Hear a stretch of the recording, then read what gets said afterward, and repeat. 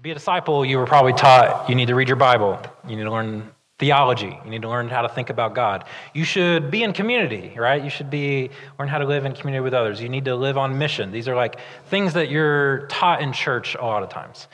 I don't think I think the Western church has done I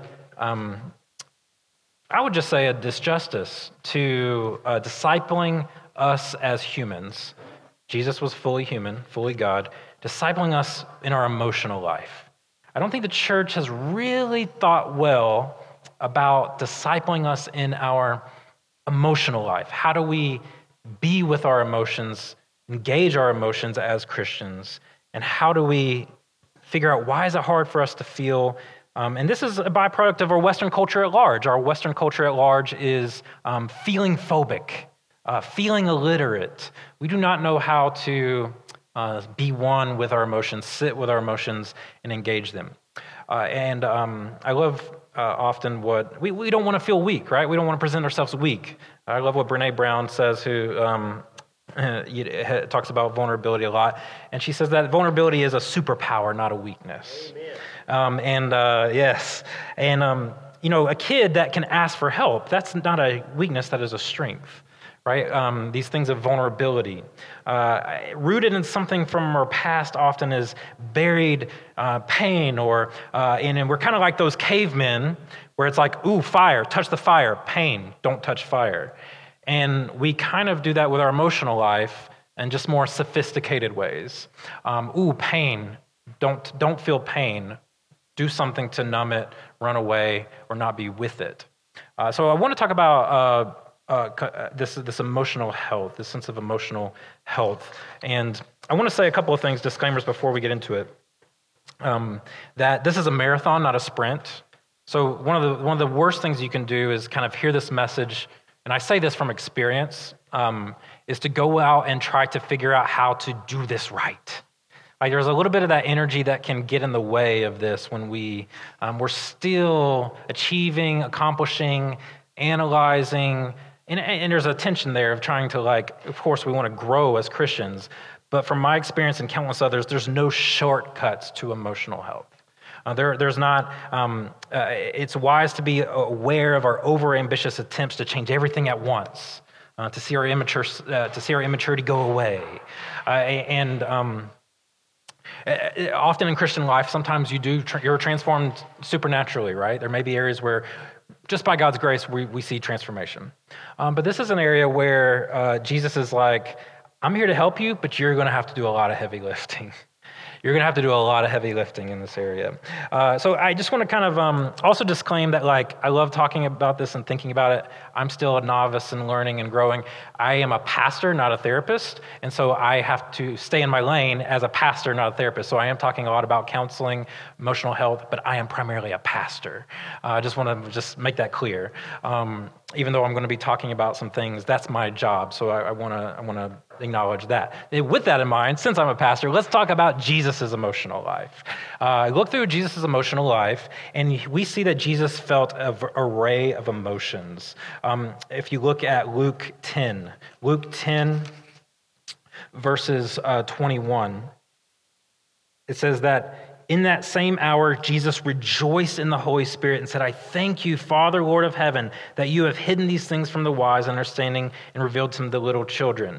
And so he's here. We see him. He's rejoicing before God that God is revealing things to them. So he's experiencing joy as a human. Luke 12, verse 49. Luke 12, verse 49, it says, I came to cast fire on the earth, and would that it would be already be kindled. I have a baptism to be baptized with, and how great is my distress until it is accomplished. So he's here experiencing distress, a sense of stress and emotional toil, a sense of pressure, of seeing God's kingdom come to fruition, to accomplishing maybe his purpose of why he came. John 2:13. John 2:13, this is the context of where Jesus goes to a wedding, and his mother asks him to turn water into wine. And in 2:13, He begins to then move from that to cleanse the temple of all of its injustice. It says that the Passover of the Jews was at hand, and Jesus was up at Jerusalem. In the temple, he found those who were selling oxen and sheep and pigeons, and the money changers sitting there. And he makes a whip of cords. He drove them all out of the temple with the sheep and the oxen, and he poured out the coins and the money changers, overturned the tables, and he told those who sold the pigeons, "Take these things away. Do not make my Father's house a house of trade." And so he here expresses just anger, righteous anger. Don't turn my Father's house into a market, right? The sense of anger. God has emotions. Jesus had emotions. Jesus was fully human, fully God. And in both, he expressed emotions in both of those areas. This was a great story, right? Like, how many of us probably, I don't know, I grew up in the 80s. We had flannel board when I was a kid, where you had like flannel Jesus, make room and tell the story. This is not one of those stories in flannel Jesus. Like, look at Jesus angry with a whip with angry eyes. I'm going to come and like destroy this house, right? Like, that's not often like we see in these children's stories. We bypass these realities that Jesus got really angry at times. Now, it's not going to be flannel board. Kids are going to have the iPad, and they'll be like, "Oh my gosh, remember when we learned on the iPad?" It's going to be like so archaic when they're old, and they're going to be like, "Gosh, that was weird," But here we see we don't like to think of Jesus as angry. We like to think of Jesus holding a child on his lap in this hand, and maybe a lamb on his shoulder on this one, and we think of him as or maybe we think of Jesus as very stoic and very calm and talks like Spock and I don't get affected by anything, Jesus, right? So we all kind of have these like versions of Jesus that we imagine, but we see Jesus had a full array of human emotions. John 11, Jesus saw Mary weeping. He was deeply moved in his spirit and troubled, torn on the inside, wept, broke down in a flood of tears, and it said that people saw how much they loved his friend, Lazarus, who died. And so made a list of emotions that Jesus felt all throughout the New Testament: compassion, anger, indignant, troubled, greatly distressed, very sorrowful, depressed, deeply moved, grieved, sighed, wept, sobbed, groaned, in agony, surprised, amazed, full of joy, greatly distressed, desired, and loved. Jesus was an emotional human being, and we are made in God's image as emotional beings as well. But the challenge is we have a challenge with feeling and very elements of why it's difficult for us to feel. Some of those elements are cultural elements. For many of us, culture has told men, for example, that it's okay to be angry, but it's not okay to be sad. It's not a normal for a man to be sad, but it's normal for you to be angry. For women, often society tells you you can be sad, but it's not okay for you to be angry. Oh, you express anger. Oh, wow, in the workplace? Whoa, you must be. So we have cultural ramifications for why we hide our emotional life or not be in tune with our emotional life. Our family upbringing is another. Some of you, like we saw this list of emotions of Jesus, some of you were told as an emotion, when you felt that emotion, that you need to stop. You need to stop feeling what you're feeling. You need to tell your emotions to take a hike. You need to pull up your britches, like these little phrases that you may have heard. I don't know. There's some kind of things that you maybe were told as a child that feeling that meant that you couldn't stay connected with your parent. And so you needed to figure out a way to cope with that feeling in a way that appeased your parent rather than being in tune with you. And on the flip side, maybe some of you were taught some of those positive things that Jesus felt. When you felt those, maybe your parents made you not feel those. Like, especially if you grew up in church, maybe you did something and you felt proud. And your parents were like, whoa, don't get so big-headed over here. Pride comes before the fall, right? Like they didn't want, and you're like, oh, like I'm doing something wrong because I'm feeling proud of an accomplishment. Maybe your house was afraid to feel joy and happiness because of something going on. So we have these family environments. Then we have just church culture on top of that if you're a Christian. Church culture that, I'm not going to lie, even right now, I, as a pastor, try to keep up with other conversations. And I hear so many pastors and my peers, it grieves my heart, that knock counseling or emotional health or self-care. They're afraid of it, often because their ego is being attacked or threatened. Their ministry is being threatened. They're afraid that someone is going to get their needs met outside the church instead of inside the church, or something. I don't want to psychoanalyze everyone, but there's something there that makes them afraid and begins to knock any kind of focus on emotional health, which is sad. We often, and the Christian message is a victorious one, right? The kingdom of God is here. Jesus is alive. We are church's family. God loves you. Jesus rose from the dead. Up, up, up, up, up. All those things true. Absolutely true. Does that change the fact that you have Jesus also said, in this world you will have trouble? No, that is also absolutely true. And so there's a book in the Bible for those Christians that have a hard time with this. It's called Lamentations, which means to be sad. So there's a whole book dedicating to being sad, okay? Like, that's a pretty big deal, like when you have that in the scriptures. And so we have church environment going against us. And then I would say internally, we have this internal belief that the fearful, sad, and angry parts of us, those these shouldn't be called bad emotions or negative emotions. They're just emotions that we feel uncomfortable with. There's probably a better phrase with it. That we begin to associate with being that those are bad emotions. So we feel bad or guilt. We feel guilt, anxiety, or shame when we experience these emotions. So whenever we feel anxious, we might feel, oh gosh, like I feel guilt. I feel shame that I'm anxious right now. If we feel fearful, right? Oh, perfect love cast out fear. I was taught that Bible verse as a kid.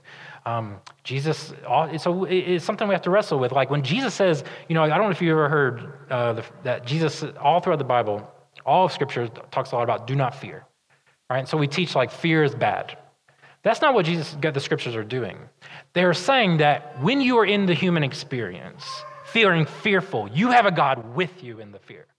You have a God that connects with you in the fear. You do not have that God's not saying, whoa, fear, bad, get it out. That's not what God's doing. He's saying, while you are in this human experience, which all of you are going to experience, I am with you. Therefore, you don't have to be afraid of your fear. So we have these internal beliefs that we create about these emotions. We think that they cause us to feel guilt, shame, or anxiety. Is this helpful for anybody so far? Is you guys cool? Let me give it an extra. So with this, what do we do? One example is we just take the emotion fear. Let's say that this room is your collective conscious. Every little person's built is your brain, like little pieces of your brain, okay? And let's say there is a massive lion that walks down the aisle right here, okay? And then I am going to be your fear. And fear is going to say, whoa, whoa, whoa, you need to do, there's a lion. There's a lion right here. You need to do something about it. Like, you need to do something because there's a threat. There's a danger. Most of us would begin to pay attention. Your brain would begin to say, the fear is saying, pay attention to me. I'm important. I'm trying to save you. And I use that example because that's one we can understand. Now, in reality in life, often whatever comes down the room is something that we associate with something that's a threat, but it's not really a major threat to kill us. It reminds us of a pain in the past. So fear goes, hey, that difficulty, that future situation, it's right there. Like that void in your life is right there. We got to do something about that. And so then you began to, and you see that for a minute, and you don't like that you try to stop that fear. You're like, okay, fear, quiet down. It's okay. It's not a big deal. And if you do that, fear goes, whoa, you are not listening to me. I'm going to get louder. You're not paying attention. Like, I'm trying to tell you there's a real threat over here. And then, no, just let's turn on some Netflix. There's this game I like that makes me feel really successful because I'm like crushing the points on this video game. Let's do something else, right? Let's get a drink. Let's get a drink, Fear. And so, no, Fear's like, no, I'm not going away. I'm not going away. Like, I'm here. So what happens is instead, now what can help us in this analogy is to help us deal with fear is see that the fear is, there's good in the fear. The fear is trying to bridge you feeling unsafe to a place of courage and a place of safety in the future. And fear is the arc between the two. But we often don't want to befriend fear. We want to get rid of fear. Fear's like, no, you should actually engage with me. See that I'm here to help you. I've helped you a lot in life. Fear says, I've done a lot for you over the years. When you were 5, when you were 13, when your parents got divorced, I was here. I was doing a lot to help protect you because you couldn't handle it. And so, the alternative now if you saw someone that you knew that was afraid, every single one of you know exactly what to do with that person. You might give them a hug. You might say, "I'm so sorry. I'm here for you." You would listen. You wouldn't. We know that trying to fix and give advice isn't that helpful. We've learned that by now. But instead, if we have the tools within us to engage our fear, and so we can see that we know how to give it to others, then we can practice that towards ourselves. That we can give ourselves the self-compassion, give ourselves the self-love, and be like, "Yeah, fear, thank you for doing so much work for me. Thank you for protecting me all these years. I see you trying to, let me give myself a hug right now." You see the difference? Now, that perspective helps us see the humanity of what I think, even though the New Testament and Jesus didn't have that kind of language, we really see in Jesus, I'm going to show you that Jesus really did practice this. In the Garden of Gethsemane. We're going to get into that into a minute. But Jesus really did practice this. So, translation, I want you to know that God radically accepts all of you and all of your emotions. All of you. And these emotions are data. Next slide. You can go one more. The what and why of emotions. Here's a list of 7 emotions that are basic: anger, excitement, sadness, disgust, joy, fear, and sexual excitement. These are all basic human emotions. And they all give us what I would say are, they're there to teach us something about ourselves. They're there to invite us into change, invite us into a deeper love for appreciation for our gifts in the world and who we are. They're also, you can go to the next slide, these 3 things if you want. They're there to teach us, and they're a doorway. They're a doorway. Like I mentioned, befriending fear is a doorway to figuring out what safety and courage looks like. When we avoid it, that's when it just gets louder and louder and louder and begins to take drive of our life and cause us to do things that hurt ourselves and others. But when you go back to those emotions, so anger, right? Anger is an emotion that allows us to know that we need to fight and protect ourselves. Excitement is an emotion that allows us to know that we're fully alive, right? Like sadness is an emotion to allow others around us know that we need support. These are all emotions that communicate more about who we are, that are in us, that are good, is kind of what I want to get at. That instead of seeing these things as something to avoid, there is something to engage. Okay, you can go back 2 slides forward. Jesus' name's Phil. I'll get to that in a minute. So what do we do often? Instead of being with these emotions, befriending them, we do what? We fake it. Oh man, just put on another Hillsong song and just worship God, right? Go for a run. Oh, or we numb out, won't feel them. We push them down, drugs, alcohol, technology. And what I've heard many people in this field say is that if you numb the negative emotions, you often numb the positive emotions. That if you numb the negative emotions, you're also going to numb the feeling of the positive emotions. I find that to be true in my life. And then thirdly, we just distract ourselves, right? Education, career, hobby, social media, entertainment, whatever it is. There's one common feature, though. It's that we We don't know how to deal with trauma. We don't know how to, we get very rigid with ourselves, which is toxic. We get rigid with the fact that we're feeling these things and we feel guilt, anxiety, and shame. And like how many of you just have judged yourself for feeling a messy emotion before, right? All of us. And we see that Jesus comes on the scene. Like he looks at people in the middle of their distress. Like he comes and he engages them with full acceptance. And instead of seeing this, we see a radical acceptance from God. A radical acceptance from God of these emotions that we want to push away. And radical acceptance that they're a part of us, that they're not just going away, that they're not something to overcome. They're not something to conquer. They're a part of us that are sending us signals to teach us, to invite us, to be a doorway into transformation. And so God's calling us to engage them. So let's dive into just a little bit more of this passage. Jesus is about to die on the cross, Garden of Gethsemane, right? He goes to be alone.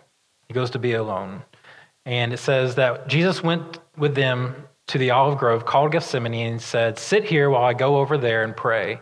He took Peter and Zebedee's two sons, James and John, and became anguished and distressed. He told them, "My soul is crushed with grief to the point of death. Stay here and keep watch with me." So that's the first thing I want you to see, is that Jesus names his feelings accurately. He names his feelings accurately. My soul is crushed with grief to the point of death. He's able to articulate and really be in tune with them. While he found his friends asleep, right? He's praying on the floor. Now, notice Jesus doesn't say, "It really doesn't matter if I live or die." Very Spock-like. He doesn't go pop on, like, you know what, I'm about to die on the cross. I'm going to go put on Hillsong and just get pumped up for this event. Like, he doesn't begin to, he doesn't do the other thing of like, you know what, guys, disciples, like, this is going to be pretty hard. Let's just go one more night out. Let's go get a glass of wine. Let's get drunk. Let's go get crunk. He's not like doing all these things. He goes to the place of pain and he sits in it. He goes right to the heart of those emotions and stares them in the face. Why? Because Jesus was emotionally mature. One of the books that shaped us years ago as a church is Pete Scazzero's Emotionally Healthy Spirituality. And he says, it's impossible to be spiritually mature while remaining emotionally immature. Right? That you can be a charismatic leader who leads thousands to Christ and still be trying to prove yourself with a deep, deep, deep ache that you feel like you're a failure. You can pray for deliverance for the demonic realm when in reality you are simply avoiding conflict and repeating unhealthy patterns of behaviors traced back to the home in which you grew up in. You can fast and pray half a day, do spiritual disciplines for years, and constantly still be critical of others, justifying it as discernment, just discerning what's. You can function as a church leader, pastor, teacher, and still remain insecure and defensive and reactive. You can be a dynamic, gifted speaker for God in public, but unloving to your spouse and very unpresent to your kids at home. We can see here that like the church has just failed us in terms of what it means to be a mature disciple of Jesus. And this is true. We don't teach people how to name our pain, to accurately name what we're in, and just give space to heal and what these and what I found is that these parts of us that are feeling these things, they're just trying to get redemption from the trauma of the past. They're trying to find redemption from the pain that happened. And the thing that often is going to give us that redemption is connection. A connection with self and connection with others. When we begin to really connect with others and be a community that can co-create wisdom for each other, that we can make space for each other to share their emotions and begin to co-listen with each other, to be to co-carry burdens together. When we can live in that kind of community, these things from our past can begin to experience healing. That's why so many people seek out therapy. It's just like, I'm tired of having this battle alone. I want someone to talk to. I want someone to connect with in this area so I can experience healing. And the beauty of the church is God saying, there is a family here to parent us, to give us wisdom, to give us new compassion for each other, new creativity and courage, and begin to really experience the calmness and gentleness of God's love. And so Jesus here names his emotions. And when we there's another psychologist named Susan David. This kind of sounds harsh, but I think I find it helpful. She said that she's counseled hundreds of people, and the person coming in for counseling will be like, I just don't want to feel these feelings anymore. I don't want to feel disappointed. I just want this feeling to go away. And in her talk, and I don't know, I'm sure she says it much more compassionately in the session, but she says, I understand that, but you have dead people's goals. Because it's only dead people who don't feel fearful. It's only dead people who don't feel anxious. It's only dead people who don't feel afraid. Only dead people who never want to go unwanted or inconvenienced by their feelings. It's only dead people who never get their hearts broken. It's tough emotions it's a part of our contract with life. That you don't get this comfort is the price of admission to a meaningful life. Richard Rohr says that if we don't transform our pain, we'll transmit our pain. We'll transmit our pain. It'll go outwards. So Jesus engages with our pain. And I'll just go ahead and say this. Something I've been learning is for a while, I would just name my pain and then go, okay, I named my pain. Check, did it. But Jesus says that at the very end of this passage, go to the last part of that passage. One more slide. It should be 41 through 46. Do you see that on there? Or I didn't put it up there. It may not be up there, but there it is. It says that he went back a second time and prayed, if this cup may not taken from me, your will be done. And it says he went away and prayed for a third time, saying the same things again. So what I'm saying here is Jesus learned how to befriend these emotions so that he could move through them. He didn't just I named them. Okay, did that thing. He's not trying to succeed at anything. He's just trying to be connected. Christians so much are so focused on being right, having the right doctrine, the right path, the right practice.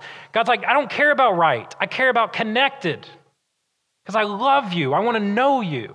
I don't care about right. It's not right or wrong. It's connected. I just want to be connected to you.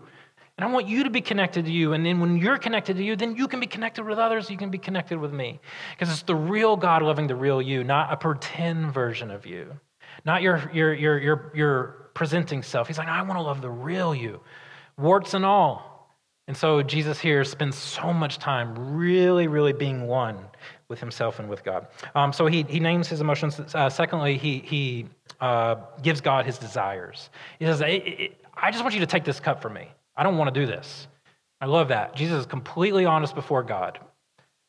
God can handle all of your raw. You don't have to dress up your phrases to God. You don't have to go, I was learning to do an XYZ statement. I feel this when you said this. I'm going to do that with God. God, I feel this when you did this. God's just say it to me raw. I'm angry at you, God. I'm pissed that you haven't given me a spouse. I'm angry that we haven't had kids. I haven't got a job that I've been wanting for years. I've got so many things in my life that you haven't done for me, and you said you were going to do this when you did this and this and this. God is a very big God. He can take all of it. He wants you to just say exactly what you desire, exactly what you want. There was a time when a blind man was walking and said, Son of David, have mercy on me. And Jesus looks at him and says, what do you want me to do for you? I love that question, that God gives you so much permission, says, don't dress it up with religious phrases. Don't come to me polished. Just tell me exactly what you want me to do for you. And God is a big God. He can handle it. And the good news is he's going to meet you in that. He's not going to let you just sit in that. He's going to go, let's find healing. Let's find restoration. So here we see he gives God his desires. He gives his desires that he doesn't want to do this. He doesn't want to do this. And when we don't give God our desires, when we don't process our desires, we begin to find unhealthy ways to soothe ourselves. And we should be compassionate about that towards ourselves. We really, when you're struggling with an addiction, you're struggling with a behavior that you don't want in your life, all you're really doing is saying, I had a lot of pain and there was nobody here to help me, and this was the only thing I knew to do. And so when we have that perspective on our addiction, we can see that we can experience the grace of God because God is gracious to us. He's not looking at the manifestation and being like, you did that. He's going, you just wanted connection. You wanted pleasure. You wanted fulfillment. I'm here. I'm here to give you that. And then lastly, he gives God his trust. And I'm going to close. I know I've kind of been talking long, but he says, may your will be done. Jesus, he knows his strong desires, but then he knows his deepest desires. He's like, I have a very strong desire to avoid this right now, but my deepest desire is to be connected with you, right? And we give God our trust that he's going to be a shepherd that's really going to be able to guide us through these emotions, that he's not going to remove who we are, transform us in a way that we don't want to become. He's going to say, you know what? God's like, I really, a strong desire. I really want to experience this pleasure, but my deepest desire is just to be connected with someone. I really want to numb out. I really want to just avoid the situation. But my deepest desire is there's so much pain right here that I don't like that is getting in the way of me feeling connected with this person. And so God's like, trust me, surrender. Surrender is the place that we begin to get healthy. Amen? Amen. So let me pray for us. Joseph's going to come up. I know this was a lot of information, but I pray that there's something here that's been helpful for you, and I just want to give us some space to be still, to embrace our emotions, to do away with feeling like we should be feeling this or that, but again, to really radically accept our emotions that we're experiencing. So that may be scary for you to see these emotions as a good part of you, a part that's there to help you. But I want to pray that we would not be in denial of who we are and what we have. Denial is a horrible force. Denial does horrible things in society. Denial creates systemic racism in society. It creates a lot of havoc. And so, God, we don't want to be in denial right now. We want to be honest with you and honest with ourselves. So just take 2 minutes.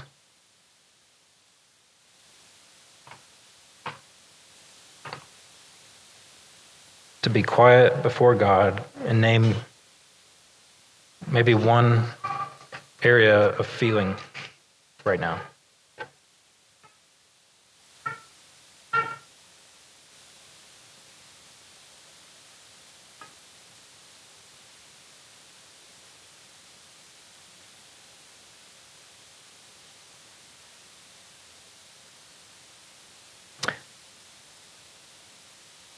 And maybe pay attention to how your body is feeling as you think about that, as you feel the feeling. Is your body tense? Is it showing up in your throat, your shoulders? Is your body getting warm?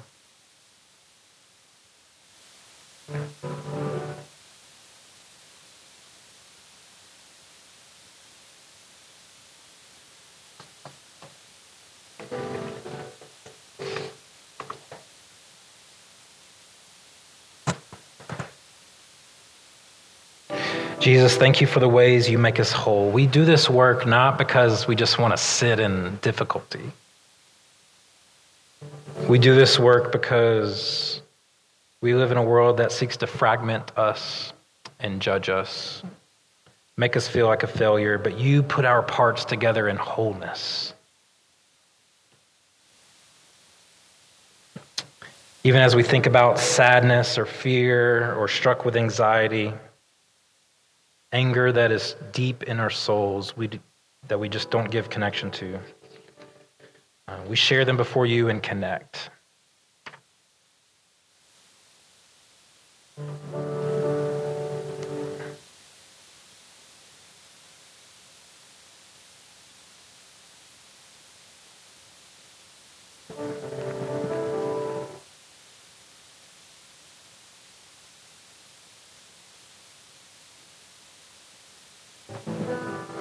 And if you would, take a moment to thank that emotion for helping you get through pain.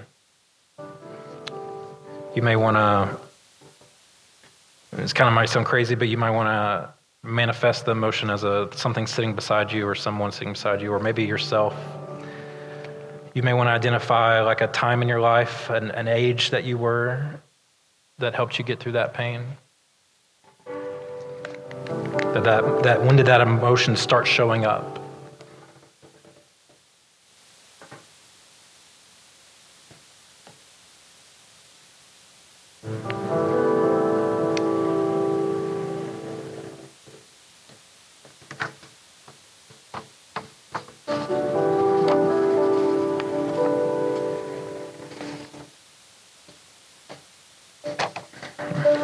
God, may you show your children that they are deeply and wonderfully made. May this difficult emotion in us see that we have everything it takes with God's help to give us courage, to give us hope and change, that we are your children, new creations, that we have been renewed by the transforming of our mind, that we can have life to the fullness, and we have the skills it takes to handle threats, handle dysfunction, handle difficulty. God, we come before you as your children, just worshiping you now for wanting to give us life and life to the fullest. But often the way up is first down, to be one with these things so that we can be resurrected from the dead, resurrected to new life. In Jesus' name we pray. Amen. Amen. Me and Suzanne and some others may be available for prayer in the back if you are feeling, you don't have to go through a lot. You may just want to name a feeling anxious, I'm feeling afraid or sad, or we just want to pray for you. We just want to minister to you the best way we can. So we're going to sing a couple songs. We're going to take communion to my right, your left, to remember the body and blood of Jesus that was broken for us to have fullness of life. And then we're going to sing and worship, and then just pray for each other. You may want to pray with someone you came with or a friend, or you want to pray with us. Just open your mind and heart to God, and let's let him minister to us. Amen? Amen.